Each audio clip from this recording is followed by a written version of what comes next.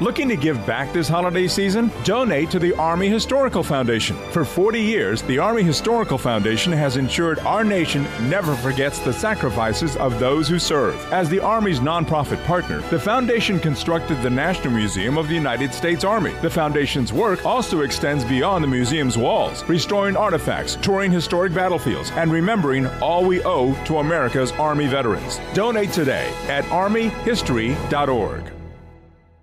It's time to get your checking account to zero with free checking from PenFed. That's zero ATM fees, zero balance requirements, and zero time spent waiting for your paycheck to direct deposit because you can receive it up to 2 days early. Open your account with just $25 and see how big zero can be. Apply online today at PenFed.org/free checking. Early direct deposit eligibility may vary between pay periods and timing of payers' funding. To receive any advertised product, you must become a member of PenFed, insured by NCUA. You join the Custard TV podcast team at the most exciting part of my day. I've been waiting all day for some tiles to be delivered by Royal Mail. I am number 99, stop 99, and it says here on the site that the driver is on his way to stop 95. Oh, it's you're going to keep us kicking updated, off. Luke? Yes, I will. Oh, okay. Basically, we're doing the podcast around this. This is the big thing going on, and we just happen to be doing the podcast at the same time. But my God, it's heating up. Is it? It's heating it's up, not this firm that are coming to do the job. It's not owned by a member of One Direction. It's not Harry's Tiles. It's the Custard TV podcast, the one place. Well, Gary isn't here this week. I know. Luke, Gary, and Matt Talking Telly on the Custard TV podcast. If anyone was watching Love Island, and not many people were, Caroline Flack was saying that they were going to drop several love grenades in during the week. And I wondered if Gary will be the first love weapon of mass destruction that she it puts on the villa. That's his username on Tinder, I believe.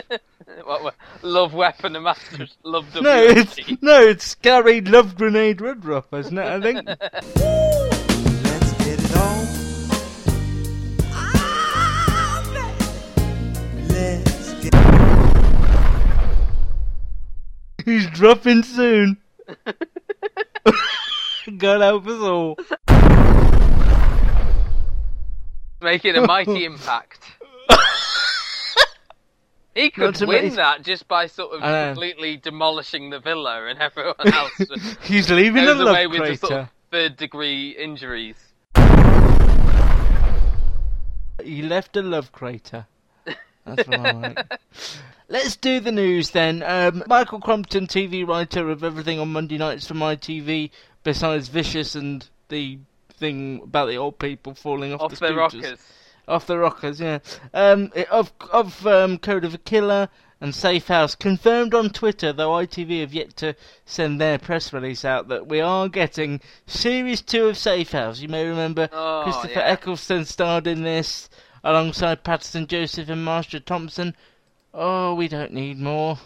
But as I said at the time, when I went to the screening, they were already talking about how they could use the formula for more series, having Eccleston and Marsha, is it Thomason, back for future series with different families or individuals in the Safe House. But judging by how well they ran the Safe House in Series 1, I wouldn't like to use them again. One thing I would like to say about Safe House, and the fact we're getting a second series, whenever I've been in the company of TV writers or anyone who makes TV, they always talk about wanting to do things more long form, and I just wonder whether if ITV gave this 8 episodes instead of 4, whether they could tell a more interesting story, and whether writers should be able to just say, this is the story, it's going to take me this many episodes to tell it. Well, I don't think Would you like to take a gamble? Any more than 4. I don't, certainly in terms of this. This is one where it's sort of, in and out, we know what we're going to do. Maybe even 3 would have sufficed for Safe House. I don't know if it goes like, ITV go to writer A and go, we need like 3 hours worth of drama. Can you write one? Seems to be what happened. I remember Chris Chibnall telling us that he'd asked for 10 for the first broadcast, and they gave him 8. Should writers just be able to say, look, I've plotted my story out. This is how many I'll need. If you like it, take a gamble on me. BBC One maybe do that better, I think, because, say, for example, Happy Valley suited 6, and the first line of duty was 5, and then they increased that to 6 when they had like a stronger story to tell. Yeah. But then I was going to step all over your point when I tell you that the Interceptor is 8.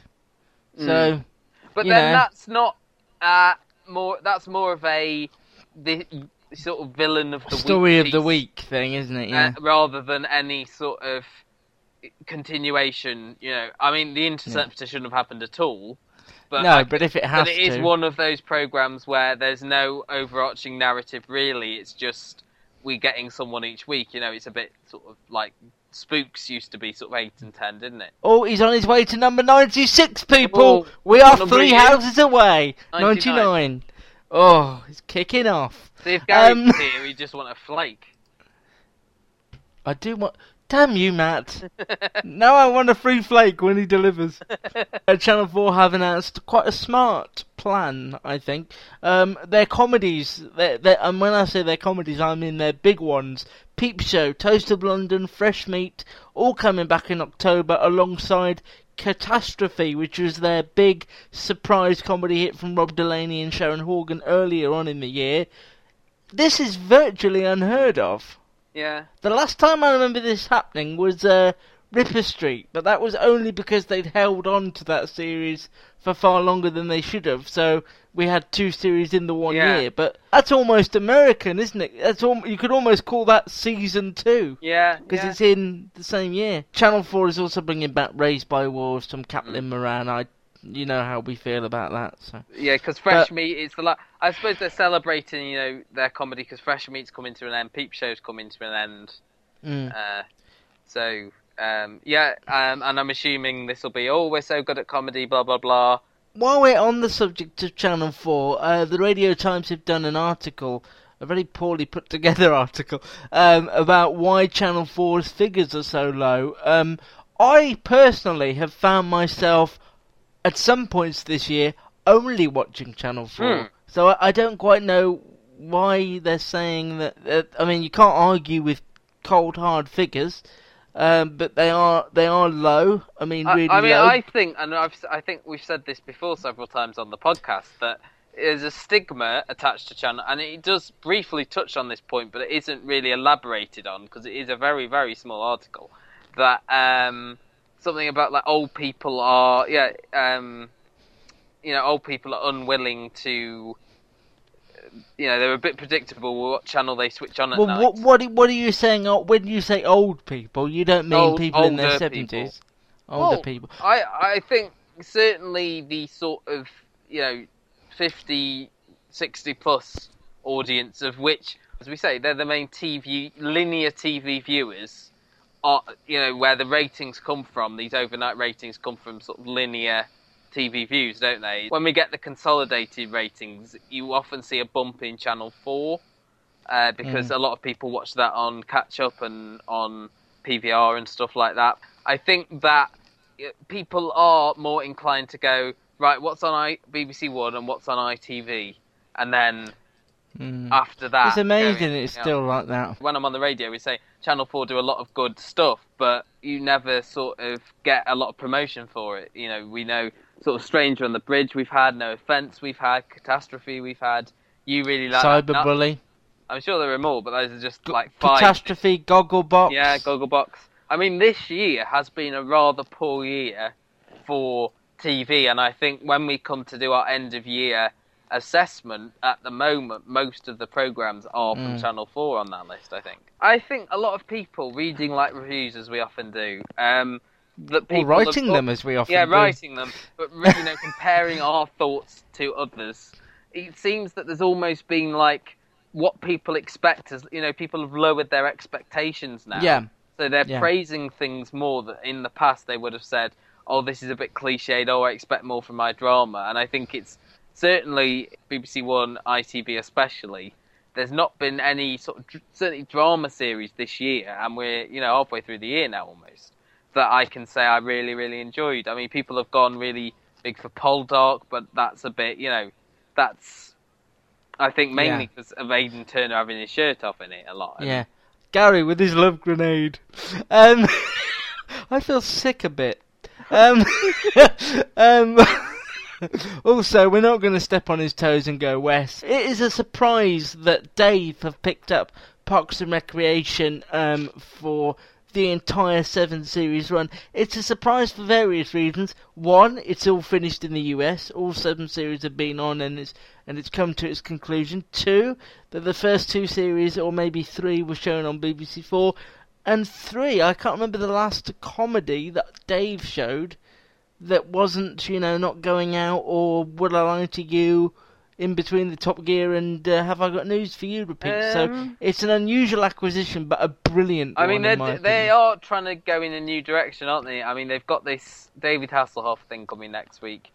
If you are new to Parks and Rec, if you can, and if you want to get into it, I would advise you to do what I did and just start with, ignore Series 1 altogether, because it doesn't know what it is. Series 2 is where you start to get glimmers of the show it's going to be. So, Parks and Rec coming to Dave in July.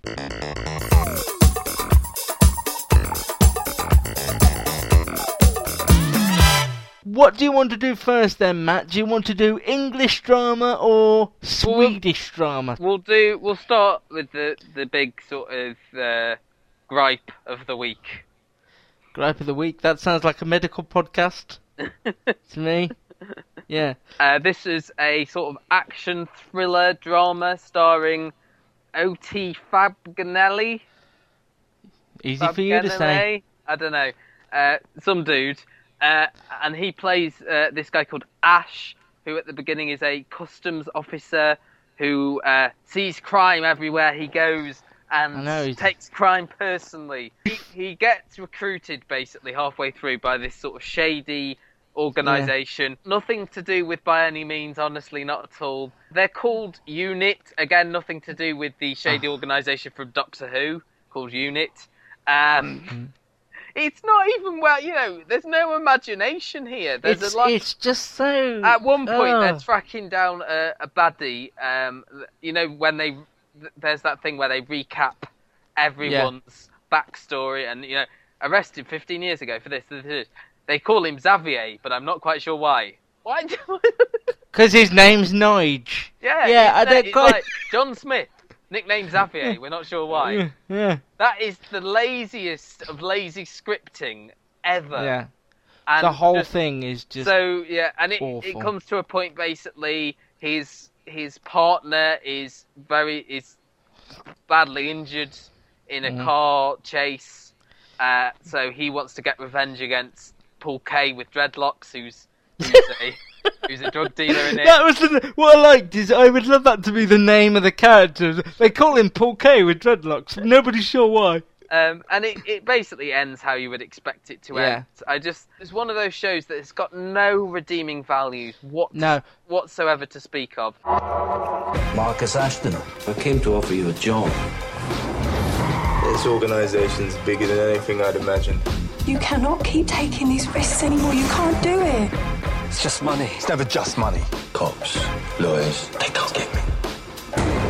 Yeah, that thing we were talking about. Yeah, I need one. Find us someone bigger. The biggest. Guns. Shooting. Me. Come on, I've run a mile. Brand new original British drama. The Interceptor on BBC One. I mean, the only thing I can say is that Lorraine Ashbourne, and I think it's Ewan Stewart, the other actor, who plays sort of the higher-ups in Unit, are quite good. Unit. And Trevor Eve is playing the big baddie in this, and hopefully he'll get more to do rather than just recite one line like he did. I am predicting there will be a 5-minute scene in a dark room with some moody music in the background, where all it is just Trevor Eve stroking his beard. I think that's what it's going to be. Going, I'm Trevor Eve! I'm Trevor Eve, damn it! Because he can never speak like this. He always speaks like this. Waking the dead. No wonder he wants the bloody dead. It's so loud. The lead guy, O.T. Fabagnelli, he seems to have been cast for his physique rather than any sort of acting prowess that he has. I quite like that he's got his acting style in his name. What's that? He just needs T. another T, and he'll be sorted. I'm sure someone will make that joke. I'm sure they will, but let it be known that I made it first here on the podcast. I don't know how well you remember it, but I remember it for different reasons. Watching the first ever episode of Luther, ever, and just watching it and thinking, oh, this is cheesy, he's just so annoying, it's really cliche. But I don't know, because we're not that Idris connected. Elba makes it work. Yes. And I found myself getting more and more drawn in, and then after a while I understood that the bonkersness of Luther is why I liked it so much. It's not as bonkers as Luther. It's never bonkers. I think the problem is that it doesn't quite know if it wants to be sort of on like a real world level, like a sort of grimy look at the drugs trade, or it wants to be this big flashy spooks Luther type thing. It's sort of confused, and therefore it slips into sort of the middle ground where it's just dull. Moving on then to something else that was on this week, or on that very same evening actually, on ITV Encore, their first ever acquisition that wasn't an episode of Lewis Safe House or God knows what else they show. Points. Swedish drama Jordskott. Matt, in simple terms, oh God, what the hell was that about? What the hell was going on? You don't watch a lot of naughty noirs, do you? I went out at the weekend, I think it was, and bought The Complete Killing and the Bridge first series, which I already have. I know you can watch it on Netflix or whatever, but my thinking was, I want to watch The Killing, and if I've spent money on it and I own it... Yeah, I know what you mean. I will. Yeah. So it's here. The Killing is very... Certainly the first series of The Killing and the first series of The Bridge are both very good. And Discover, this is Daniela. Hi, it's Jennifer Coolidge. I just want to thank you for making me feel so special. I earned cash back on debit for my dinner party groceries. That's great, but with Discover Cashback Debit, we give everyone cash back on everyday purchases. Anything else I can help you with? Do you like asparagus and mushroom sorbet? I've got leftovers. Introducing Discover Cashback Debit, a checking account with cash back. It pays to Discover. Eligibility and terms at discover.com/cashback debit. Discover Bank, member FDIC. Starting this, and I enjoyed Hostages as well, which is another foreign I mean, drama. that sort of got you into subtitle drama in a way, didn't it? I think Hostages, which you really, really enjoyed, and I'm the same with, I think the first series of The Killing blew me away.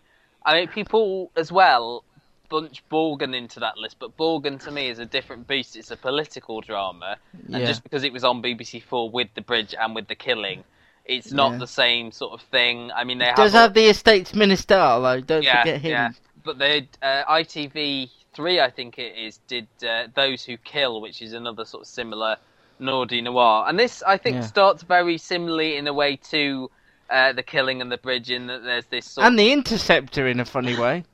Yeah, but I mean, I was going to say in terms that there's a sort of attractive blonde detective in the lead. Who's sort of emotionally damaged. She's her daughter disappeared, possibly drowned 7 years earlier in the small town.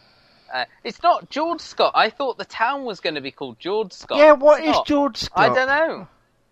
I know George C. Scott, the actor, but no, I don't think it's him. Oh, okay. But initially, it's this sort of, it is your sort of standard, another kid's gone missing, she comes back to clear up her father's estate, he's died recently under sort of suspicious circumstances, is any of this connected, blah-de-blah, and then in the last 10 minutes it just goes weird. It goes nuts! And there's someone destroying something in a wood, the people who working for her father's estate are buying a vat of some sort of chemical. I'm not even sure what that is. Can you explain and then to me? Woman, and then the girl who they found, who they think might be her daughter, grows roots out of her legs. So basically, That I wasn't hallucinating. That all happened. That all happened. I read a little article actually because I was just, when I do watch something, I like to sort of just read around it and stuff like that. Especially sometimes in this case, you have to. And the Guardian have got a good article about Jordskott and how the creator wanted not to do another like Killing or Bridge and wanted to actually bring in sort of elements of like Nordic myth into it, which I think we start to see as it goes on. So it's an interesting idea, I think, to try and do something different with the genre. Yeah. But at the same time, I don't know if it ties together as well as it should. Like, they've got the sort of stereotypical old guy who knows too much and goes, go from this place now. Yeah, as all people say. You. Yeah. Not instead of leave me alone, sod off, back to... They all call him, like, crazy old Sven or whatever his name is. Yeah, that's very stereotypical. Yeah. But yeah, I know what you mean. I went in, open eyes, open mind. I wanted to like it. I was intrigued when she ran the girl over and there was the possibility that it could have been her daughter because the other kid's gone missing. That intrigued me. But then it just went nuts and I thought... I'm reading it, so I can't get any of it wrong. I think it was hard to distinguish from a lot, because a lot of the characters were men in suits. Apart from her, there weren't a lot of other female characters, were they? Apart from that angry woman who worked and was trying to fix the printer. Yeah, and the slightly dodgy nurse at the hospital who I thought was up to something. I think the scenery was the best thing about this. Not in a sort of insulting way, but it added to sort of that moodiness that they were trying to create, that sort of mythical air. But I think it did remind me of like a Chris Lang drama where you set it up in the first episode, then resolve everything in the second episode. But this obviously is a 10-part drama, and then those last 10 minutes showed you why this is a 10-part drama, because there's all this mystical codswallop that I'm not sure. The roots thing blew my mind. Yeah. I don't know why was that? Outside of the bits that I liked, it was a bit of a struggle. Yeah, because what I tended to do was just drift off and check email and then go, I forgot I was supposed to be reading this. I can't just listen to it. The same. So obviously we sort of agreed on both of these shows that we saw how we felt about them. Should we do the other one that both me and you have seen on this list? Go. Running the Shop. The latest Channel 4 vehicle for one Hilary Devey. Their first idea for her was the intern, which was this odd... Yeah. It was nearly the Interceptor, which would have been... Yeah. It was like Hilary Devey seeing crime and everything. Meets The Apprentice, and it was a weird thing, and then they were going to do like a job centre with her that ended up being Benefits Britain 1949. Without her, she wasn't on it at all. So this is her second vehicle for Channel 4. This is basically putting staff members in charge of businesses, but I'm assuming they'll all be shops because it's called Running the Shop. This first one was a Liverpool-based DIY shop called Tasker's, run by Mr. Tasker, who was very regimental about everything in his shop. Certainly how the documentary portrayed him as this sort of, almost tyrannical boss who didn't let anyone have any ideas at all, even how to sort of hang the power tools. So he left. Hilary Devey just goes, get some ideas together, and then she goes away. She comes back sporadically throughout the episode, probably just as many times as she needs to. And the staff have then some bizarre ideas about putting displays in glass boxes. Biggest shock for me was that glass box cost £6,000 to hire. £6,000! That was the biggest shock of the night. Also from those people who sell the magic beans regularly to the people. Yeah. Also, that woman in the show house has no taste whatsoever. Did you see the original show house? Yeah. Good God. 3 other members of the Tasker staff get an opportunity to design a room for a show home, and as Luke said, the original show home that the woman showed them was very much trash, basically, wasn't it? And then so they tried to do one, and their first one I really liked because it literally had an elephant in the room. Classic comedy. Yeah, but they, on their second attempt, which wasn't that much different from their first attempt, They managed to win this woman round and got a contract. And in the end, John Tasker said, "Oh yeah, I quite like that idea." As a whole, the programme was just a bit odd. It's like they tried to do the undercover boss in a different way by having the boss just leave for 3 weeks. These sort of shows only work. It's like all of the Mary Porter shows. They only really work if there's conflict. They're only really interesting to watch if there's conflict. And so the boss came back in after they've had their bizarre ideas and said, "No, we're not going to do them." Then in the next scene, he sat them down and went, "We are going to do them." Hilary Devey didn't need to be in this at all. I mean, No. she was on screen, I think, like 3 times, and I don't find her a very compelling person to watch. I like her when, I mean, she did a documentary for BBC Two, I think, about women in business. I like her as a person, but she's not, as you say, she's not a TV personality in that she's not very good at sort of links to camera. Like, you bring up Mary Porter, who's very slick and very, stylized. And Alex like that. Polizzi, who does a similar thing for the BBC. I mean, it takes away from what... Did it really need anybody? Because it's not like she didn't even give them ideas, It's like Undercover Boss doesn't have anyone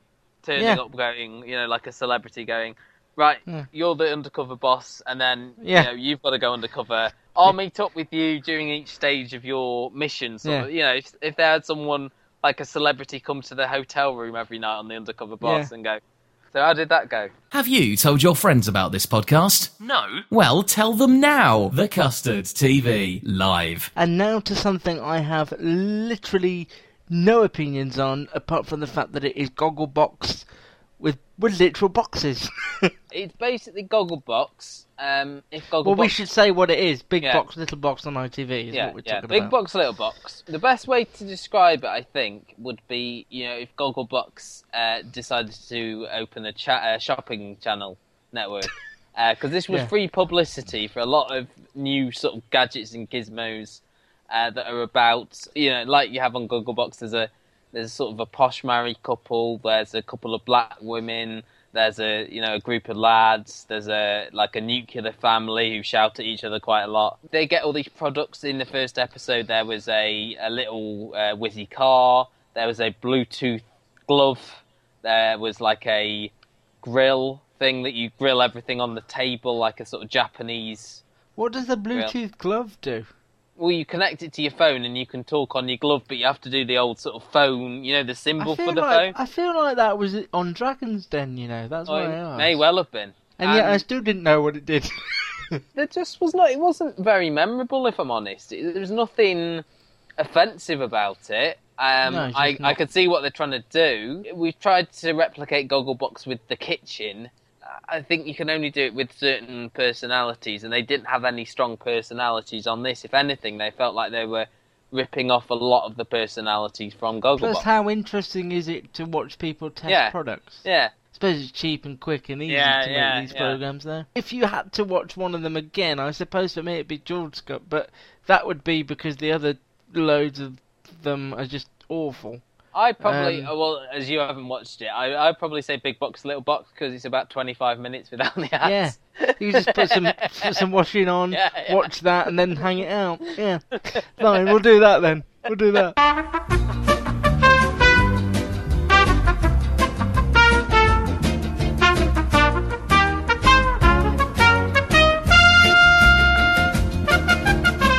Previews then, only a couple, and not many of these are worth mentioning. There's only 3? What do you mean not many of these? There's 3. I like Gary a lot. BBC One on Saturday. You may be wondering what the BBC are going to do with their Saturday nights. And they've decided to put on a game show at 7. It's called Prized Apart. It teams up Emma Willis with Reggie Yates. They never presented The Voice together, did they? No. He's hoping for that Holla Willoughby Marvin Humes collaboration. Yeah, that we've been waiting for so long. But I don't want it on telly, I want it a single. Single, yeah. Basically, Emma's in a studio in London and Reggie is abroad somewhere as people answer questions in the studio, and then their partners or friends do something crazy abroad, like crazy stuff, walking a tightrope. Is that with two E's rather than a Y? Kissing a lion, yeah.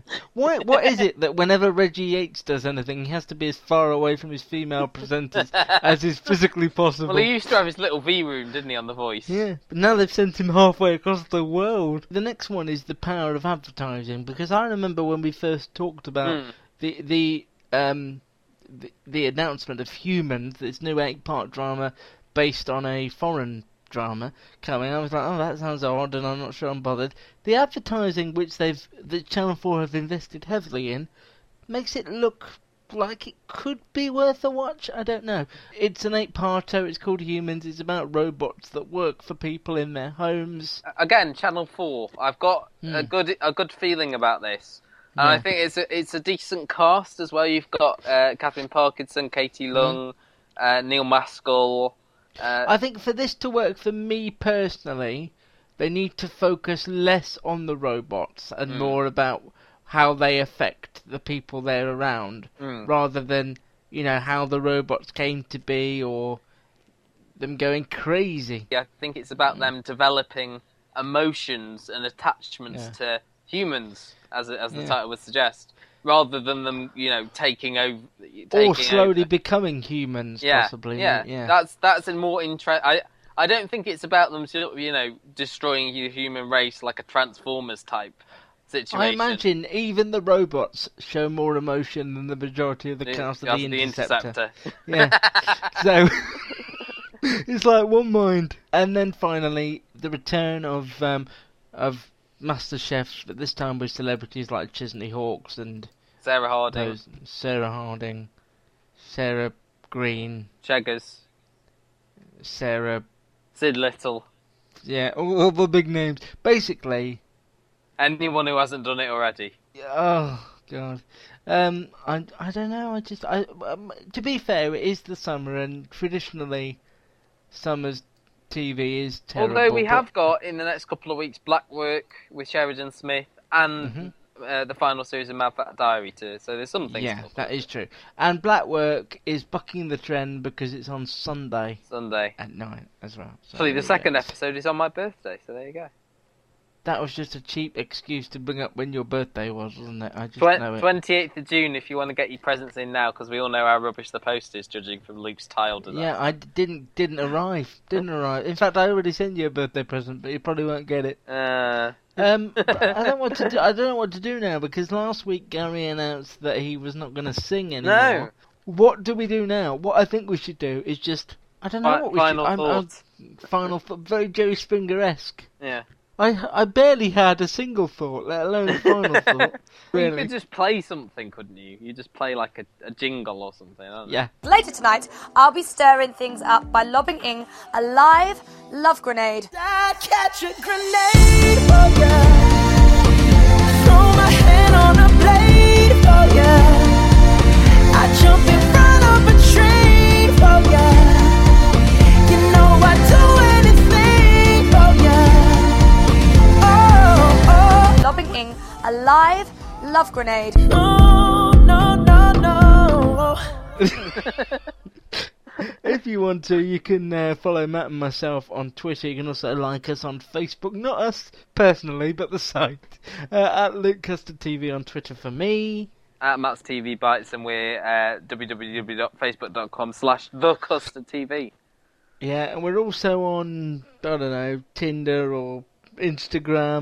We are actually on Instagram. I haven't Instagrammed in a while, I have to say. You need to start taking photos. Yeah, they all seem to just be the inside of my iPad case, the ground. All right, that is the podcast. And can I just say, if you didn't enjoy this week's podcast, it is not our fault. It's the fact that TV has worn me down. Yes. To the nub that you hear before you. Get a big box, little box. So okay, bye. Bye. Download this podcast from thecustardtv.com. Lucky Land Casino, asking people, what's the weirdest place you've gotten lucky? Lucky? In line at the deli, I guess? Aha, in my dentist's office. More than once, actually. Do I have to say? Yes, you do. In the car before my kids' PTA meeting. Really? Yes. Excuse me, what's the weirdest place you've gotten lucky? I never win and tell. Well, there you have it. You can get lucky anywhere, playing at LuckyLandSlots.com. Play for free right now. Are you feeling lucky? No purchase necessary. Void where prohibited by law. 18+. Terms and conditions apply. See website for details.